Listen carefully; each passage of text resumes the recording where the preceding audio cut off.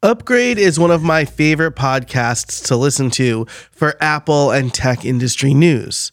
I think they have some of the most measured takes and don't fall victim to hyperbole. One interesting thing about Upgrade, though, and many, if not all of the shows on their podcast network, Relay.fm, is that the hosts don't see each other. They keep video off, even for them. And that makes a short form video strategy tough, but not impossible. That's what I want to talk to you about today. Welcome to Podcast Workflows, where you get daily tips to improve your process, grow your show, and maybe even make some money. Each week, I also do a deep dive into the process of the world's most successful podcasters and reveal their tools, processes, and systems to help you simplify the production of your own show and reclaim hours in your day. You can improve your own podcast production process by seeing how the pros do it.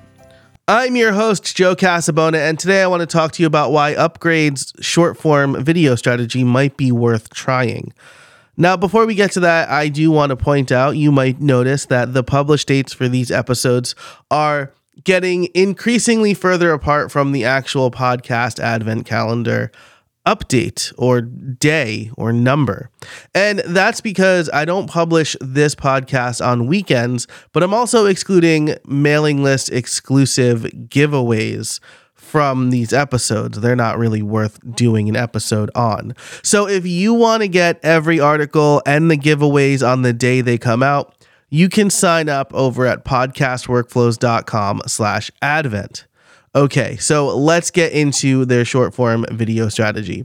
I ended the cold open by saying that they keep their video off even for them. They don't see each other. As someone who likes keeping video on so I can read my guest's body language, this seems strange to me at first, but their reasoning is sound. Did I do that on purpose? You'll have to determine that for yourself.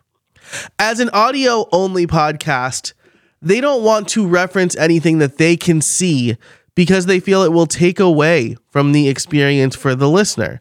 And how many times have you experienced that before?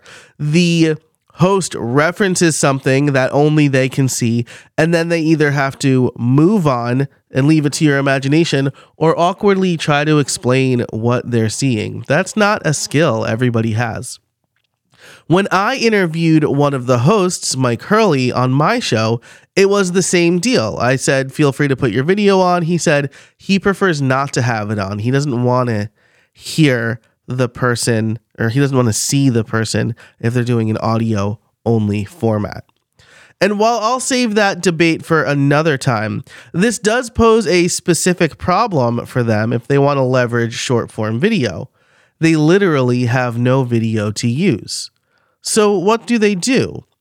Well, they set up their iPhones to record video separately, then have a video editor edit the videos together with the audio from the podcast.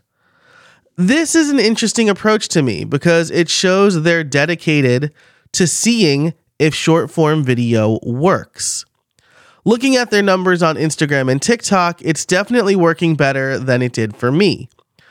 Some of their videos on TikTok got into the 5 or 6 figures. So what can you learn here? 1, picking the right moments can make or break your podcast clips that you're sharing. And 2, you don't need to use interview footage to make good short form video. In fact, I have an episode of this show coming up where I'm going to tell you it's probably a bad idea to use interview footage for short form video.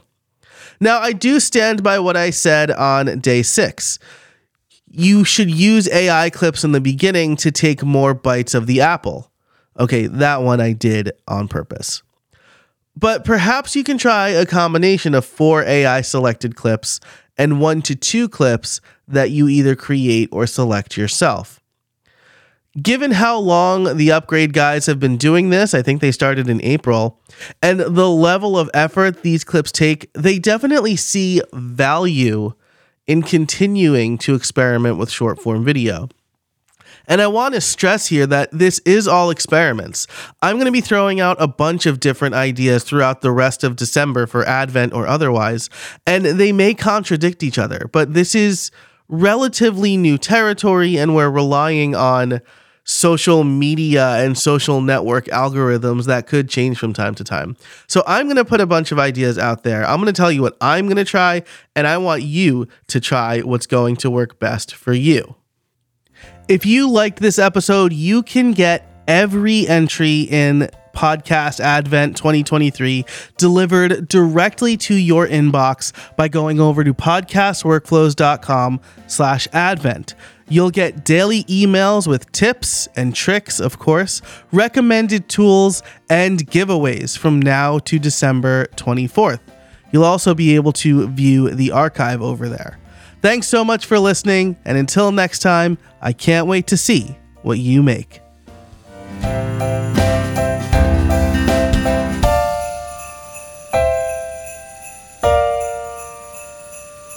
Hey, before you go, I want to tell you about a free resource I have called my podcast process templates. They are a set of Notion documents that give you a full podcast planner, a show planner, and even some AI prompts to help you get the creative juices flowing. You obviously want to improve your podcast workflows and save time, and these templates will give you a basis for all of your other processes. Through my Notion and Airtable templates, I am able to automate a number of things as well as stay organized so that I am using my podcasting time more efficiently. If you want to get your hands on these templates completely for free, you can head over to podcastworkflows.com/templates. That's podcastworkflows.com/templates to get your free podcast process templates today.